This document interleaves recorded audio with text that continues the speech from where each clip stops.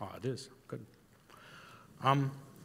So before we get started, I want to advise you, I'm going to do questions and answers probably up front here at the end. I won't do them interactively with the mics. I have a ton of content, and I'm really worried about finishing on time, and I don't want to keep anybody here late. If I do finish early, that's great. We'll have a chat up here. But I'd like for you to hold your questions if you wouldn't mind, because I do have literally a ton of content to go through. So I'll tell you a little bit about myself before I get started. I'm, in technology terms, what's known as ancient. I've been in technology more than 25 years. I'm a developer. I released my first code into the public domain in 1989. Posted it on a bulletin board system, thought I was all cool. It was a little game called Miner VGA.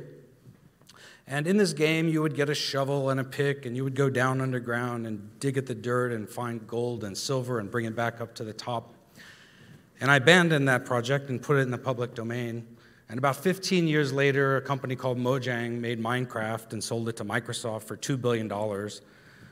And in Minecraft, obviously, you take a shovel and a pick, and you go underground, and you dig at the dirt, and you find gold and silver. So have you ever given up on a project too soon and lost $2 billion? Yeah, I have. So I can tell you it's not much fun. Funny thing about releasing software into the public domain, though, you get emails on it 30 years later. People want to port it to the PlayStation. They want to port it to DS. They want to run it on a browser in HTML5. I don't know. What can you do? So I have the privilege of being in professional services at AWS for the last 2.5 years. And I live in San Francisco, which means all of my customers are big tech companies in the Bay Area. And I go into the companies, and I'd be willing to bet that everyone in this room within the last 24 hours has used technology products from one of my customers. In fact, it's almost guaranteed. Unless you're living under a stone and have no technology, then why are you here? You're using my customer's technology. And when I go in with these customers in a professional services role, I'm working directly with their engineers and their architects. And so I have kind of a unique perspective in some of the boundary pushing that they're doing in terms of serverless, and in particular, ways to optimize serverless at scale. Because these are not small customers. We're talking billions of transactions, billions of invocations, a month. And it's no small feat to make this stuff work, make it work reliably in those type of environments at scale. I've learned a ton from my customers. Hopefully, I'll be able to share some of that with you here today. Okay, so why are we here? I guess probably you all know about this thing called serverless, and you all may have heard of Lambda. Lambda is, if you looked at the tweets this morning, like the #1 mentioned AWS service in all the reInvent tweets. Despite all the machine learning we've been talking about, Lambda is at least 5 times ahead of every other service mentioned on Twitter. It's amazing. In terms of executions, we're up in the trillions of invocations a month and growing, at a ridiculous pace. How many of you currently, where are we on our Lambda journey? How many of you run Lambda today? Okay, I'm not surprised. So if I asked that question a year ago, it would have been 3/4 of the room. If I asked it 2 years ago, it would have been half the room. If I asked it a year before that, it would have been a few speckled people, right? Anyone who says they have 5, 10 years of experience with this technology is lying, because it hasn't been around that long. So if I can learn it and master it in a few short years, so can you. So can your people. And frankly, it doesn't really matter, because all going to change within a few years anyway. That's the nature of cloud. That's the nature of technology. So today's focus is going to be on the compute side of Lambda. I will talk about some of the other serverless services like SNS, SQS, step functions, API, gateway. But I'm going to focus on optimizing Lambda. And Lambda is essentially a compute platform for most of the serverless that we do. By the way, raise your hand if you deploy your Lambdas using a production-style code pipeline like Jenkins or serverless.com. Okay, and raise it again if you have automated testing of your Lambda when you deploy it using those automated pipelines. Yeah, so a lot fewer, right? So the funny thing about Lambda, serverless in general, we tend to think of it as a shortcut. I don't have to do all the things I used to do. I can just put stuff into production. That's great, except that whether it's serverless or not, it's still software engineering. So I'll come back to that later. But we tend to take shortcuts with serverless, and we tend not to think about scale, and it can really bite us. Oops. Okay, so you're probably all familiar with this model. A Lambda function has an event source. There's something like 30 plus sources in AWS now. So the obvious ones like S3, Kinesis, but there's some less obvious ones too. You can kick off a Lambda from AWS Connect by making a phone call. You can kick off a Lambda from an IoT device, a dash button. Every Alexa call, that every time you talk to Alexa, that's a Lambda function that's running. You probably already knew that. It's got 5 runtimes right now and more coming.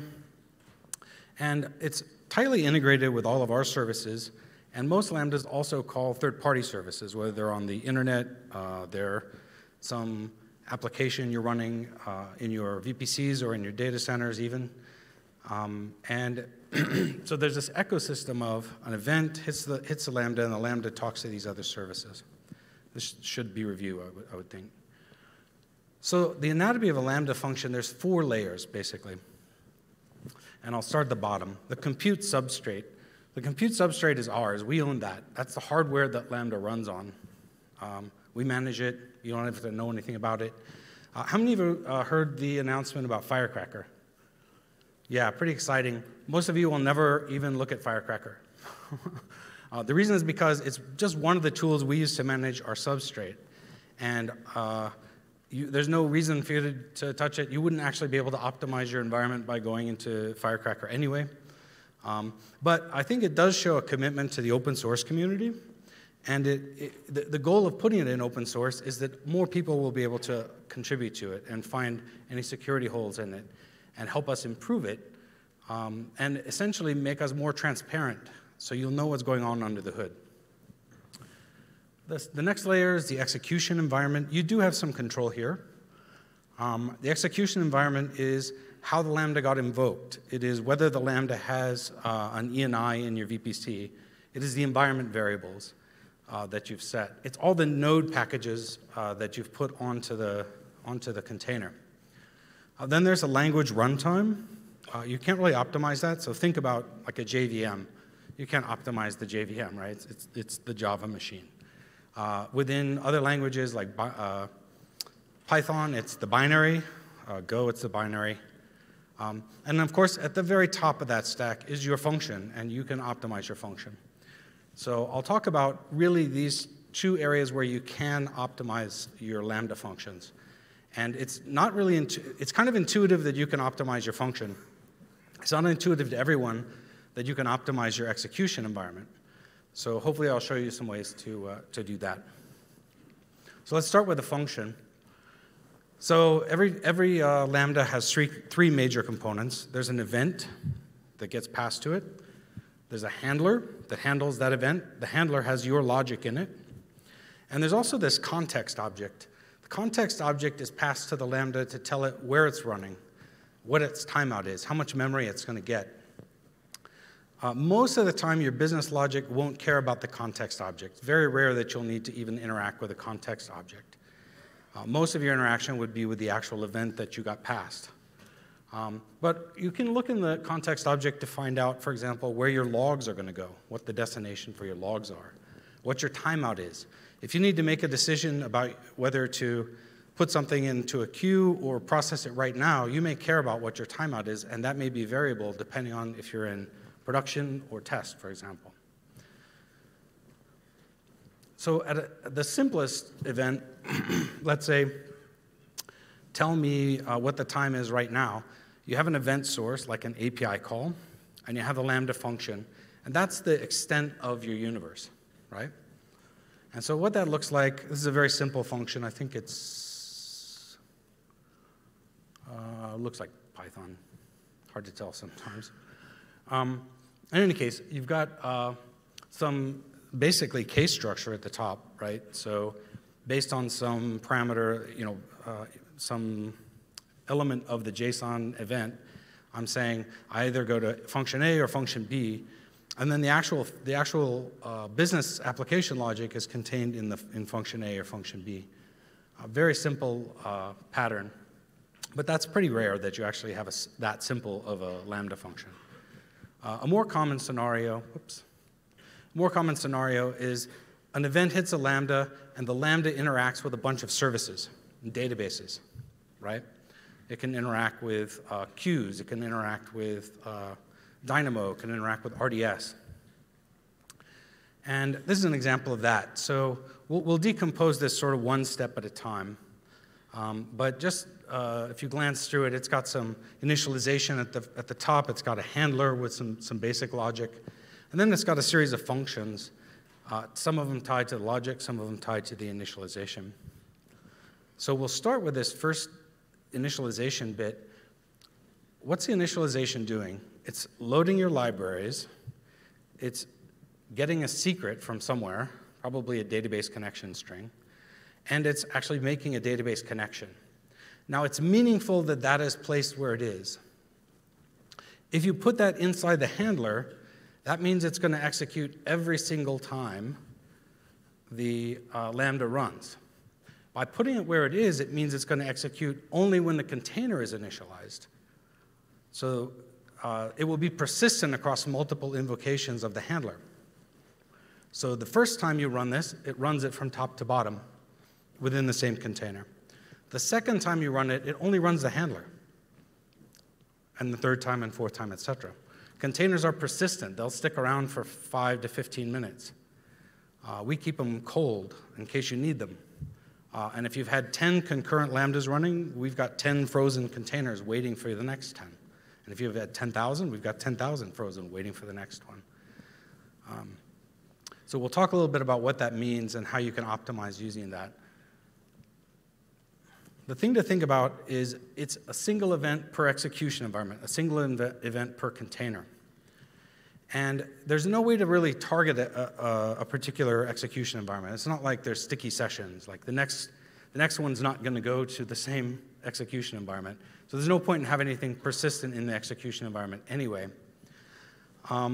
Execution environments are reused, so you don't want to load absolutely everything into them, right? You don't need to execute everything, not every code path. So let's go back to this example. I've got my function A and my subfunction B at the bottom there. Only one of those code paths is likely to be executed in any given scenario. If the function A at the bottom is 90% of the traffic, and the container executes 75 transactions and never sees B, it will never actually put a B into memory, right? So it's a lazy load of that. Let me go back. So don't load it if you don't need it. I think that should be obvious. But we'll come back to this idea of what belongs in the initialization of the Lambda and what belongs in the handler. Because it really does affect all the performance of your Lambda. The next bit, let's look at this secret handler. So this seems like something you could manage in the deploy. Why would I need to do that at runtime, right? There's a couple ways you can manage secrets or sometimes application toggles, right? Environment variables such as dev, test, prod. So one way is to manage it using environment variables. That's what this one's using. And basically, environment variables in the Lambda environments are key pairs that get passed in at the time you create the function. And they are available very simply and easily with no heavyweight APIs. You can pull them right out of the OS environment. So in Python, for example, it's at the OS environment. In Node, it's process env. But the point is, you don't actually need any packages or any API calls to get that out of the environment variable. It's very easy, very lightweight. It's a very good place to store it if it's not going to be reused for other functions. You can also encrypt it. So what folks will do is they will actually encrypt the environment, let's say the connection string using KMS, put the ciphertext into the environment variable, and then on load, the Lambda will go and will make a call to KMS to decrypt the text, the blob. The good news about that is then you can use IAM to control access to that key and therefore access to that, the contents of that environment variable. It's also really good for, I think I mentioned dev test prod type of switches, changes in application logic. The other way to do it is systems manager parameter store. So the advantage of parameter store over environment variables, parameter store would be useful if you had multiple functions sharing a secret. Let's say you got 5 functions and 3 of them need access to the same database. If you needed a different database connection string across dev, test, and prod, and you did a different environment variable for each of them, that's 15 environment variables. By the time you do all that in your deploy code, it's probably simpler just to stick one entry into parameter store. And parameter store also supports hierarchies, so if your project has multiple secrets, multiple application flags, you can give access to a parent and inherits the roots. Again, same idea of you can do plain text or you can encrypt with KMS. You can also do notifications. So if an environment variable is changed, you really have no way of knowing. But you can send SNS messages, you can do CloudTrail, you can do a lot of tracking on parameter store that you can't do with environment variables. It's also less brittle, right? It's a database, it's an API call as opposed to something that's done at deploy time. It can be tagged if you're doing build back or show back. And it's available directly via API. So on the right there, you can see some code that's actually making the call. The yellow code is the 4 or 5 lines of code you need to reach out to parameter store and get a value or a set of values.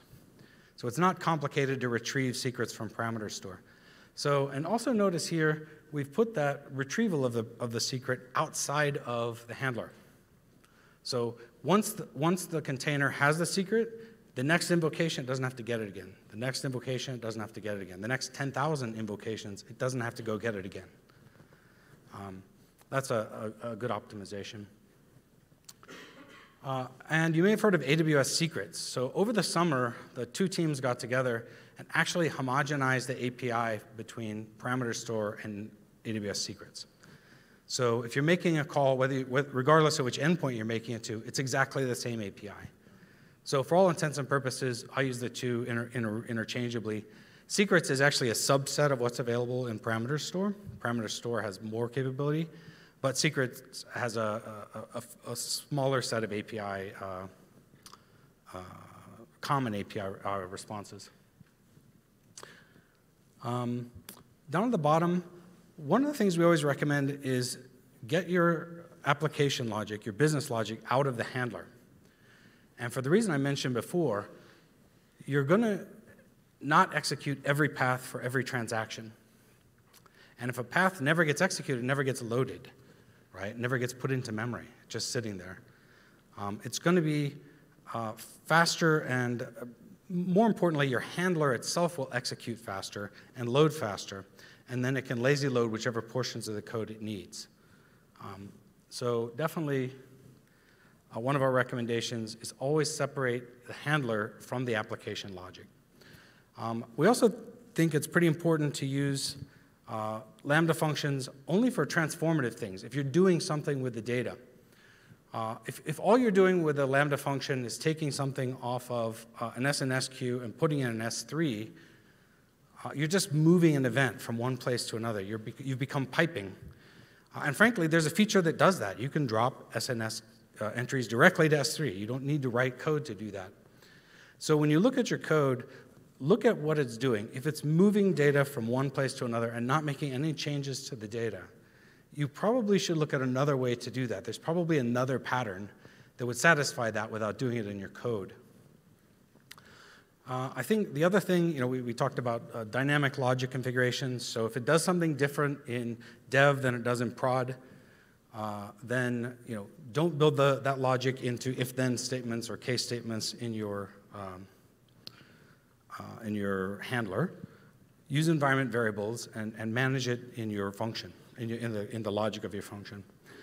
The other thing that's really important, the way we all used to build software is we would give our application, our giant, beautiful, monolithic application, access to all the data and let it sort out what it needed in the data. And it would do that usually with SQL, right? It would execute some crazy big SQL command. That's actually really an anti-pattern for serverless. What you want to do is really give events to functions, let them execute. If they need to reference data, then use a filtered set of data. Use a view that filters down what that thing actually needs. Don't have Lambda sitting there waiting while your database is executing SQL, right? And there's services to do that quickly. So I mentioned here query filters in Aurora, S3 Select, but there are ways to trim out the chafe and get just the wheat handed to your Lambda function. And it makes a big difference, because if your database is cranking away and your Lambda's billing, you're paying, and your customer's waiting. The other thing we talk about is no orchestration in code or no workflow in code. So if you were in the school of coding that I went to, you really wanted to build resilient code. You wanted to have a code that was bulletproof, so it would have retry logic right in the code. Like if something happens, wait for it and check it and make sure it's finished, right? And then once it's finished, move on to the next thing and then check that and make sure that's finished. I'm not saying you should abandon error handling. You just really don't need to do it in your code, right? Your code needs to be unifunction, do the thing, and then use another methodology to track retries and to track failures and to track error modes. You don't need to put that in your code. The reason, if you put it in your code, then you're inevitably waiting for the failure, right? So I kick something off, now I gotta wait 10 seconds, and maybe if it fails again, I gotta wait another 10 seconds. That's waiting time. Lambda's wasting money and time, and your customers aren't happy. So how could I get that out of my handler function? How can I get it out of my code and deal with it some other way? So if you're using one of our queuing mechanisms, most of them have some retry capabilities built in. I'll talk about those in a minute. But one of the easier ways to do it is with step functions. Who's used step functions? Okay, anyone using it to do retry logic for a Lambda? Few? Excellent. So step functions is a great way to get your retry logic, your orchestration logic, your workflow logic out of Lambda.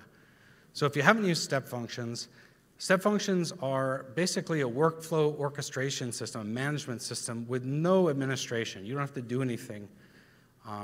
It's nothing more than a YAML file that defines a workflow around your Lambda and defines what to do if something fails. And your Lambda can pass back custom failure codes to that, and you can build deciders in that are not code, they're just configuration that can route your workflow from one Lambda to another Lambda to a dead letter queue if it continues to fail.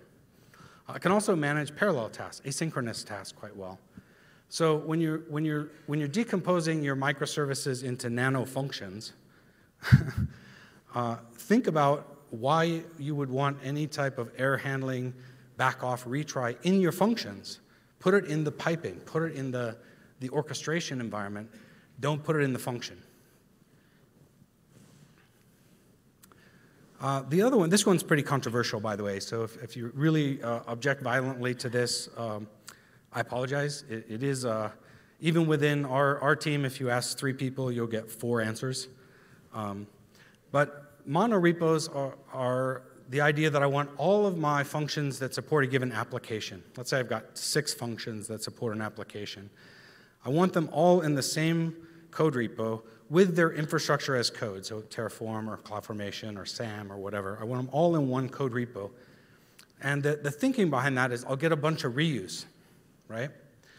The problem with that is you have a permission problem and you have a social contract problem, because anyone who has access to one function has access to all the functions. And you have a social contract problem because I can go in and blow up your function by changing some infrastructure code, right? The other thing about it is the dependency footprint of functions is very different, right? So I've got one that accesses database. It needs packages to access the database. I've got another one that accesses, web encryption. I need different set of libraries for that function. If I put them all in the same repo and I build them all into the same zip file and upload them to Lambda, then every Lambda is carrying a bunch of weight around with it that doesn't need to carry. It's not going to ever execute that code. Now, obviously, you can build separate packages, jar files, whatever, with only the dependencies that you need. But if they're in the same repo, the tendency is just zip it up and send it as a block. So the dividing line here is, if they share an event source, then you should maybe consider putting them in the same repo. So if they're both coming from S3 or they're both coming from an API call, then maybe they should be in the same repo. If one's coming from S3 and the other's coming from an API call, put them in separate repos. Make micro repositories for them. It simplifies permissions, it reduces the footprint of each one, and frankly, the reason we used to like mono repos is because deploys were very complex and hard. To build a code pipeline, you'd get a consultant in, or you'd sit for an afternoon with your head in your hands trying to build a code pipeline. Code pipelines today are 10-minute jobs. You can find code that'll spin you up a code pipeline for a repo in 20 minutes, not even, right? And you can have, I can have 100 repos, each independently deployable, and it costs me nothing because, frankly, you only pay when you do the deploys. It doesn't cost you anything to have the pipeline sitting there, right? They're pay per use. So I don't need a bunch of dedicated code. The other thing is, we used to build very complicated deploy mechanisms because there's dependencies in these deploys, right? Having more code pipelines means those are easier to manage and, frankly, less onerous because it's the same deploy mechanism for every function as opposed to a custom one for this one and a custom one for that one. And we talked a little bit about testing. If you put a bunch of functions in a single repo and you do a deploy and it deploys all of them, your test suite has to test them all, but really you only changed one of them. Why test all the rest of them? Maybe regression testing. So the advice is avoid mono repos. Have micro repos. You can combine them if they share an event source, and also be very mindful that you're not loading packages that you don't need. Dependency packages, I mean. Okay, so to recap on what you can do with your Lambda function, the first thing is minimize your dependencies. So another thought here, if I am going to do some HTTP requests, I load the HTTP request framework.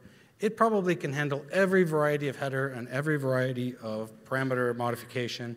It handle every type of cookie there is. Guess what? My incoming HTTP that I need to parse probably uses 2 of those. So why do I need such a heavyweight package?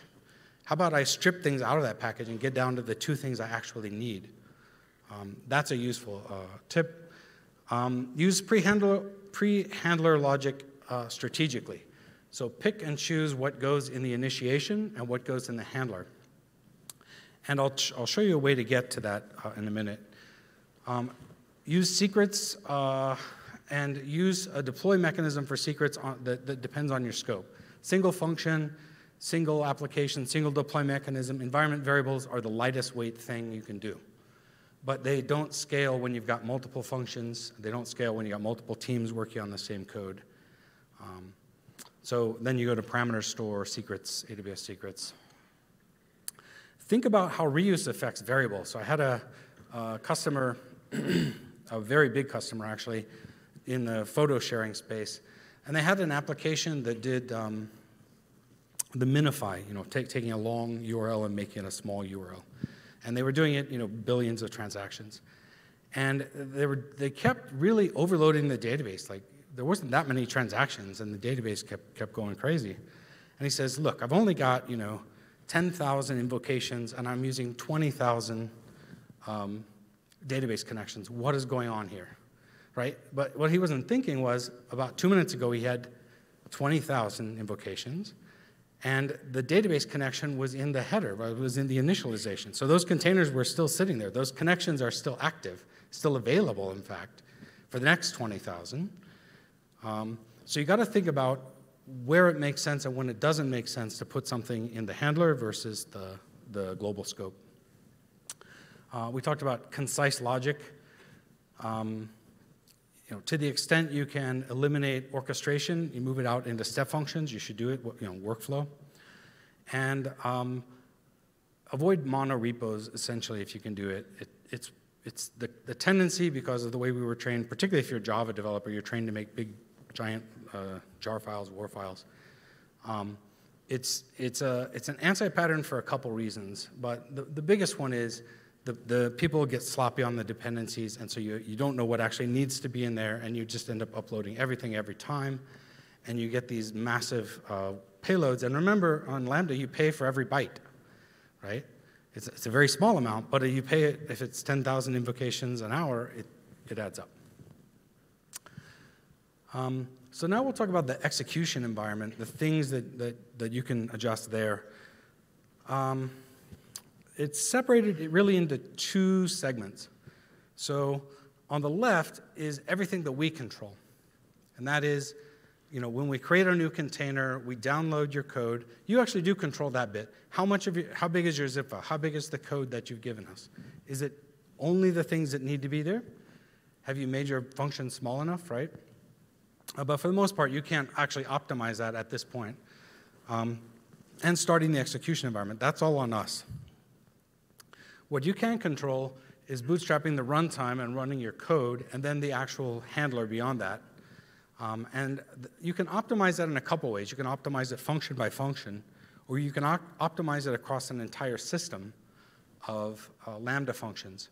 And I'll be talking more about that as the slides go on here. The problem is, when you look at stats out of Lambda, duration, right? Duration includes everything there, particularly for a cold start, right? Everyone know what a cold start is? Raise your hand if you know what a cold start is. Okay, good. So duration doesn't really help, right? Like, how do I know how much of that is in my Bootstrap and how much of that is in my code, right? It's too bad there wasn't some way, some magic wand that would let us introspect into the Lambda function and all the functions in an ecosystem and see where it's going. I don't know what you'd call something like that if you had such a tool, but I was advised, actually, before I came on stage, that if you were nervous about presenting, you should imagine your audience naked. I'm just saying, yikes. Wow. I admire that, though. I've never gone commando at a tech conference. I think at reInvent, it would chafe. So it turns out there is such a tool. It's called X-Ray. And X-Ray, how many of you have used X-Ray? Okay. If you haven't used X-Ray, what X-Ray does is X-Ray inserts tracers into every HTTP call header in your ecosystem. So you have to tool it. You have to put a couple of lines of code, like the ones at the top, into your Lambda function. And basically, it can then create a service map of your application and all the calls going on in your application. Now, with Lambda, you kind of get it for free, because most of the services in the Lambda ecosystem, in the serverless ecosystem, are already including those tracer headers. And X-Ray can already visualize that for you.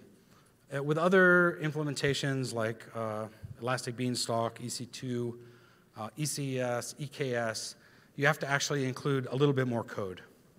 It's not difficult. You can tool anything that runs in the cloud on AWS practically to interact with X-Ray.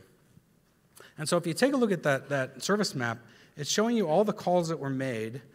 The green is a 200, the red is a 500, and the yellow is a 400 response. And more importantly, it's showing you the duration, the duration of each subcall in your system.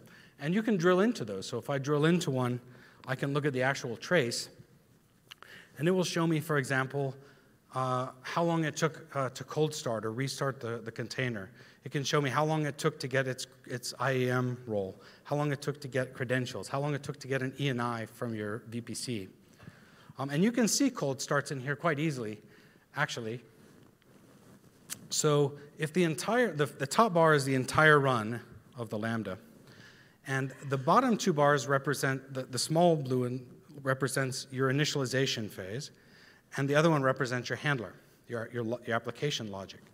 So from the time Lambda started, from the time the call came in to the time your handler started is the cold start, right? And you can optimize around that. So you can have more in your initialization phase as opposed to in your handler. If the mix looked the other way, you could take a look at it and say, well, maybe I can put more of that in the handler because it's wasting too much time on every call. So X-Ray gives you that capability to see into your Lambda functions and optimize the duration of every element of the ecosystem. So if you haven't used it, you should definitely try it. I wouldn't put it in production first. Put it in dev test. Use it there. Remember, though, in dev test, you get a lot more cold starts. In production, cold starts are the 99th percentile because practically your traffic keeps things warm, right? In dev test, you just release the code. It's never been executed before. You run it. Guess what? You're going to get a cold start every darn time. So if you use it in dev test, remember to execute it a few times and look for the cold start traces and ignore those pretty much. The other thing about it is if you do put it in production, you can sample it. You can create a sampling rule.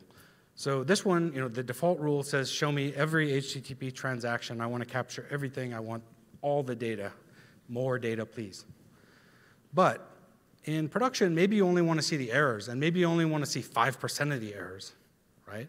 You can capture it by percentage. You can capture it by max Q. And basically, that data is sampleable in all of your environments, but you don't want to do detailed sampling in production at scale because you'll blow the doors off of X-Ray and slow down your functions. So X-Ray tells you what you can tweak in terms of your function. There's a couple other things in your execution environment that you can play with. The biggest knob, really the only knob you've got, is memory. How much memory do I give my function? How much is the right amount of memory? And if you say, well, I ran my function, it said the max memory it ever used was 50K, and I gave it 128 meg, it should be good, right? It never hit near the max memory. But remember that memory, as the knob, also controls CPU. So when you give it 128 megabytes of memory, you're giving it the absolute smallest sliver of a virtual CPU. And as you increase the memory, you get more CPU. It's a proportional timeshare on that system. And when you get to 1.8 gig, you get one whole CPU, right? So how do I determine, I guarantee you don't know today whether your functions are compute bound, network bound, throughput bound, memory bound. Very unlikely that you know that. So how do I resolve that? One way is to test it at various memory settings. That's actually what we recommend. Remember I talked about having that test suite earlier? It's really useful for this. So here's an example of a Lambda that we wrote to test this compute-bound idea. It basically calculates prime numbers 1,000 times for up to 1 million.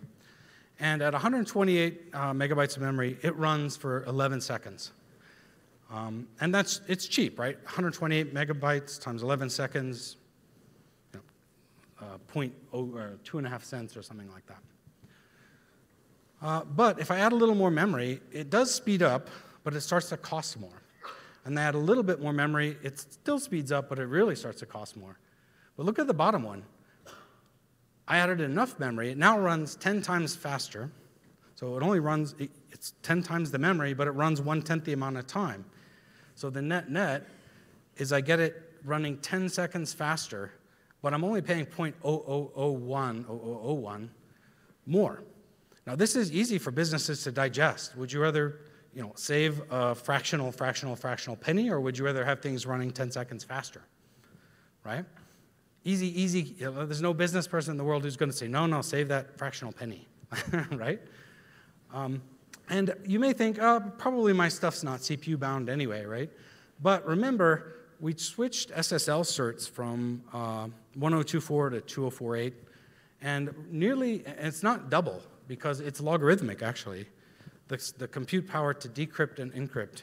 And a lot of your stuff is HTTP bound. So even if it snuck up on you, you may be CPU bound and not know it. I had a customer run something on EC2, cost him $1 million a month. Run it on Lambda, cost him $150,000 a month. Added memory ended up costing him $60,000 a month. From 150 to 60, more than half reduction by increasing memory, which is counterintuitive. I increase the memory, I should be paying more, right? And by the way, his performance went up like 15x. So there is a threshold at which it doesn't make sense, though. So unless your code is multi-threaded, you're not going to be able to take advantage of a second CPU. So when you get above 1.8 gigabytes, you get a second CPU. But if your code is not multi-threaded, it's not going to use that anyway, and so you'll see no performance improvement from the CPU perspective. For I/O bound, yes, you'll get more of the network and you get more of the backplane. It might improve. So be aware of the block there. The other thing you can do is you can control the execution model. So at the very top of the pyramid, usually you've got an API call coming in, right? And that's /order, /customer, /product, whatever. And that's synchronous. You have to respond to that in real time, and there's not much you can do to adjust that execution model. But below that, under the hood, you have some control. You could use a queuing mechanism. You can use a polling mechanism to feed events to your Lambdas in a asynchronous fashion. And I'll talk a little bit about what we call the iceberg, the microservices iceberg, and how you can use this below the water. The thing to think about this, the characteristics of each of these queue types is very different from a persistence perspective, a retry perspective, and I'll cover some of that. So, the one thing that people tend to overlook is actually just you can make a Lambda API call yourself. You can invoke your own Lambda. So the idea behind microservices is everything has to be behind an API, right? I'm going to create a microservice. It's going to have an API. It's going to have a / something. It's going to hide behind a load balancer. Technically, you don't need that. If it only has one function, and that's to do something asynchronously, you can actually just invoke it with an API call yourself, and you can pass it any event you want. This is really powerful. It's in all the SDKs, and folks tend to overlook it. The idea of a Lambda calling a Lambda is not intuitive. And definitely synchronously, it doesn't make any sense, because then they're both running, one waiting and one working, and you're paying for both. But asynchronously, the one that pulled it off the queue and gave it to the appropriate sub-Lambda is gone. It's gone, and you're only paying for the one that's actually executing. And what that looks like in code is 4 lines of code. Create a Lambda client and invoke the API and pass it context and a payload, basically. And then behind the scenes, we're managing the queue of that and the retries of that. So I talked about this microservices iceberg. At the top of it, you have a public interface. There's nothing you can do about that. You have a public interface. You got to provide that. But everything below, you can architect. So you're taking that microservice and you're breaking it into nano functions. The nano functions don't have to be just code calling code. You could implement a queuing mechanism there, or an SNS, right? And you can use any of the polling methods I described before within that universe, including just invoking asynchronously other APIs, other Lambda functions. We talk about gateways and routers. So the way to sort of choose where to implement it, if you have a single custom client, just fire off an API. You don't need an API gateway that's going to cost you money and slow your performance. if it's an in-region public, use API Gateway public endpoints, regional public endpoints. If it's an internal one, use private API Gateway endpoints to front it. No need for a custom interface. Maybe if you don't need a custom interface, maybe you can actually use a managed service, SQS, SNS. And discard uninteresting events. So again, much like we talked about on the database side, you've got a stream of events coming at your Lambda. Does the Lambda really need to look at all of them? Maybe there's a way to filter them before they get to the Lambda, so the Lambda is only looking at the ones that are useful to it, rather than filtering it inside the Lambda, right? And there are ways to do that. So S3 has event prefix, SNS has message filtering, SQS has something called attributes, or labels, sorry. You can filter things before they get to your Lambda, and therefore not have to execute the Lambda at all. So focus below the waterline and think of it as a software engineering exercise, not a serverless exercise.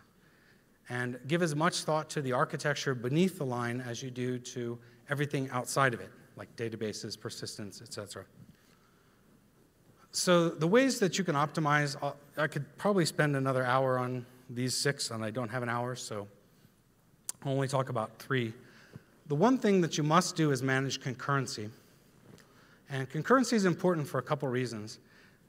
It's essentially, out of the gate, it's a shared pool. So these are the 3 models. In concurrency, if it's an API call or SNS, that means for every event, it's going to spawn a Lambda. If it's queue-based, that means that you're going to get pollers that pull batches off the queue. And if it's stream-based, that means you're going to be able to shard it across multiple shards. And each of those has a different, is optimized differently across these 3 aspects.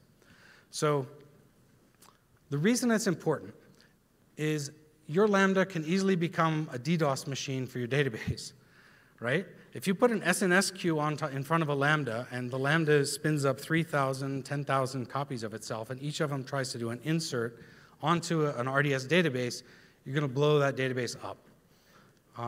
Concurrency is real. You have to manage concurrency. The other problem is concurrency is shared. Unless you specify per function concurrency, it's shared, which means that one runaway rogue Lambda can eat up all the available concurrency in your account for a region, and then no other Lambda, any other Lambda, could run. So the main way you manage it is per function concurrency. And it acts as a reservation. So if I say 10,000 is the max number of concurrents for this particular Lambda, that takes it out of that shared pool. It gives it its own cap, its own limit. And so even if everything else goes to heck in your environment, that Lambda will get 10,000 invocations, up to 10,000 invocations. So you have to manage concurrency, and the way you manage it is a little different depending on which invocation method you're using. So if it's an API, the only way to manage it is your per function concurrency. If it's SNS, the only way to manage it is per function concurrency. SQS, you can manage that using batching. So when Lambda pulls things off the queue, it pulls off batches up to 10, for example. And with Kinesis streams, you manage it with sharding. So one function per shard. Persistence. So eventually, you're going to push bad code, and you're going to blow up your Lambda. Or something downstream is going to fail, and you're going to blow up your Lambda. So the question for you is, am I going to lose data? Right? Am I going to lose the events if the Lambda fails over and over and over? And the answer is probably yes, unless you do a few things. So persistence for the Lambda API, there really isn't one. It'll do 2 retries, and after the 2 retries, it throws the event away, unless you've set up a dead letter queue, which I'll talk about in a minute. SNS will do some retry, up to 13 hours, but then is going to throw it away. SQS is much better, 14 days, and it never throws anything away unless you actively delete it. But SQS has a max depth of 120,000 events. So you can blow the end of your queue and then go 120,000 into the dead letter queue and blow that. So 240,000, and you're starting to lose data. And Kinesis is virtually impossible to lose data in Kinesis, actually. But you do pay for it if you go over 24 hours.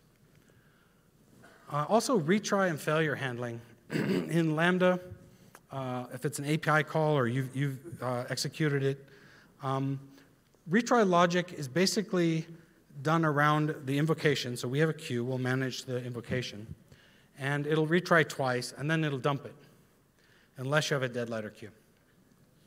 SNS does this sort of exponential backoff thing, and it will continue to retry for maybe 13 hours or so, and then it'll dump it.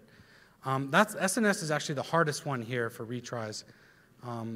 Getting a spillover mechanism for SNS is actually pretty challenging. You can do it, but it takes some work.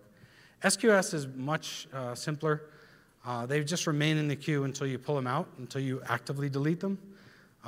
So assuming you don't hit your max time in the queue and you don't hit your dead letter queue, you don't have to worry about it as much. And Kinesis, again, goes by shard and has a cursor, so you practically never have to worry about retries. The other thing about retries, if you cared about order, let's say it's in SNS, and it's starting to retry, it's not going to retry in order, right? Order is gone because it's going to send them through as soon as it gets them, right? And if you're doing exponential backoff, it may get some newer ones before the older ones. So order will be gone. FIFO queues can keep order on SQS, but most SQS doesn't use FIFO for performance reasons. And so probably order doesn't matter there either. So if order is important to you, think about what retries mean from an ordering perspective, and is your application idempotent? So the solution for most of this is dead letter queues on Lambda. If you're not using, how many people have used dead letter queues on Lambda? Very few. Use it on every Lambda. Why wouldn't you?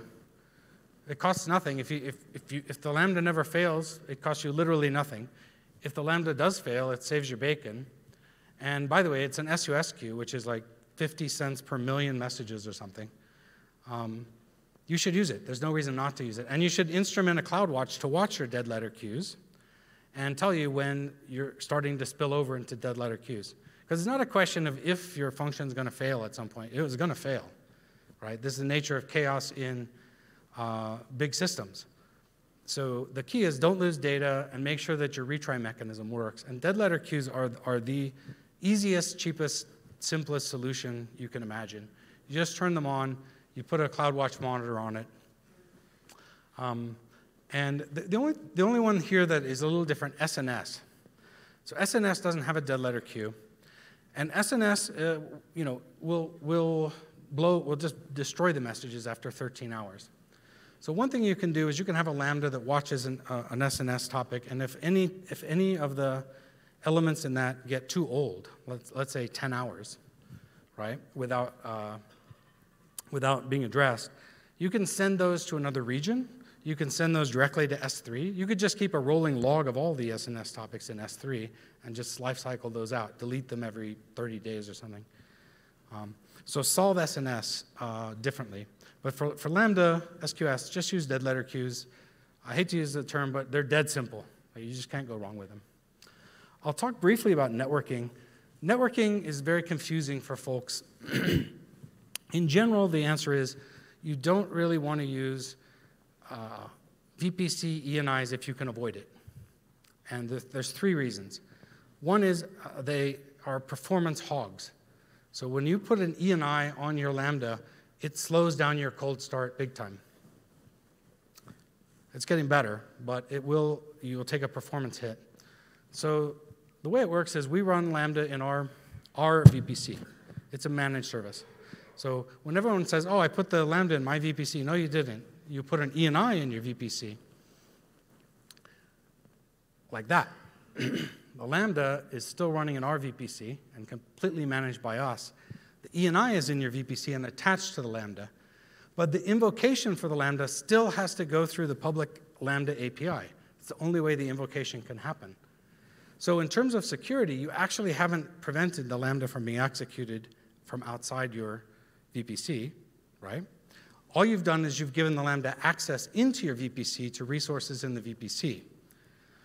So from a security perspective, putting an ENI on it doesn't actually improve the attack surface at all. It hasn't changed one iota. It may have gotten worse because now things inside can hit that ENI.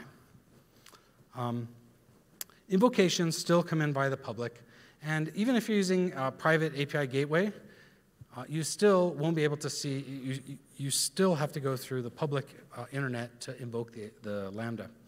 So do I need to put it in? The answer is usually no. There are two or three circumstances where you do. So the first one is, if you need access to resources that are only available in the VPC, like a RDS, right? You should put it in the VPC. But then the question is, well, do I put it in a public subnet, private subnet? Where do I put it? If it needs access to a public internet, and remember, public internet includes API calls to AWS, KMS to get a secret, secrets manager, parameter store, right? If yes, then you need to have some natting out to the internet. It doesn't have to be a public subnet, but it has to be natted somehow. If not, if it only needs to talk to RDS, it only needs to talk to things inside, put it in a private subnet. The other scenario is if your company is really concerned with exfiltration. And in this scenario, what you want to do is you want to put it in behind whatever the intruder detection, deep packet inspection appliances are. So if your company really cares about exfiltration and has invested in deep packet inspection, intruder detection, and the security group says every outbound connection has to go through our appliances, then your Lambda will also need, assuming it needs to go out. If it only needs to talk internally, don't put it in a VPC. But if it needs to go out to the internet, it has to go in a VPC. And the other thing about it is, when you use a managed services like Lambda, we manage high availability for you. And we manage IP numbers, IP addresses for you.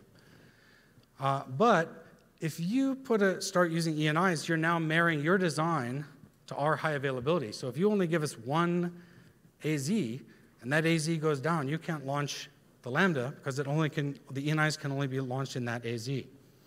Similarly, if you give us a /24 like home network CIDR range, and we have 10,000 Lambdas that need to spin up, we're going to run out of IPs instantly. And similarly, if we're sharing it with something else that's auto-scaling, we can nuke, Lambda can easily nuke a Kubernetes cluster, an ECS cluster, auto-scaling EC2 group by sucking up every available IP in the network. And remember, they don't release those, right? They don't release them for 5, 15 minutes. So the key here is, if you're going to do it, always use 2 availability zones. Give Lambdas their own subnets. Network people hate that. And give them big subnets, because they have to be able to have IPs for all the concurrency that you need. If they need to talk to a resource on the internet, you need a NAT. And I know ENIs are pain. We're working on it. Stay tuned. So the last bit is security. Anytime you use an asterisk in an IAM policy, you're making puppies cry. So don't do that. It's an anti-pattern anyway, but it really blows up a privilege. The Lambda permissions model is twofold. The top is the execution policies. What can my Lambda access? And the bottom is what can invoke my Lambda? And they're big, hairy IAM policies. I imagine most of you have struggled with them, been frustrated with them, et cetera. We've put some tooling in to speed that up. Who uses SAM? Okay, if you haven't used SAM, you should look at SAM. SAM takes a few lines of YAML and turns it into many resources in the cloud.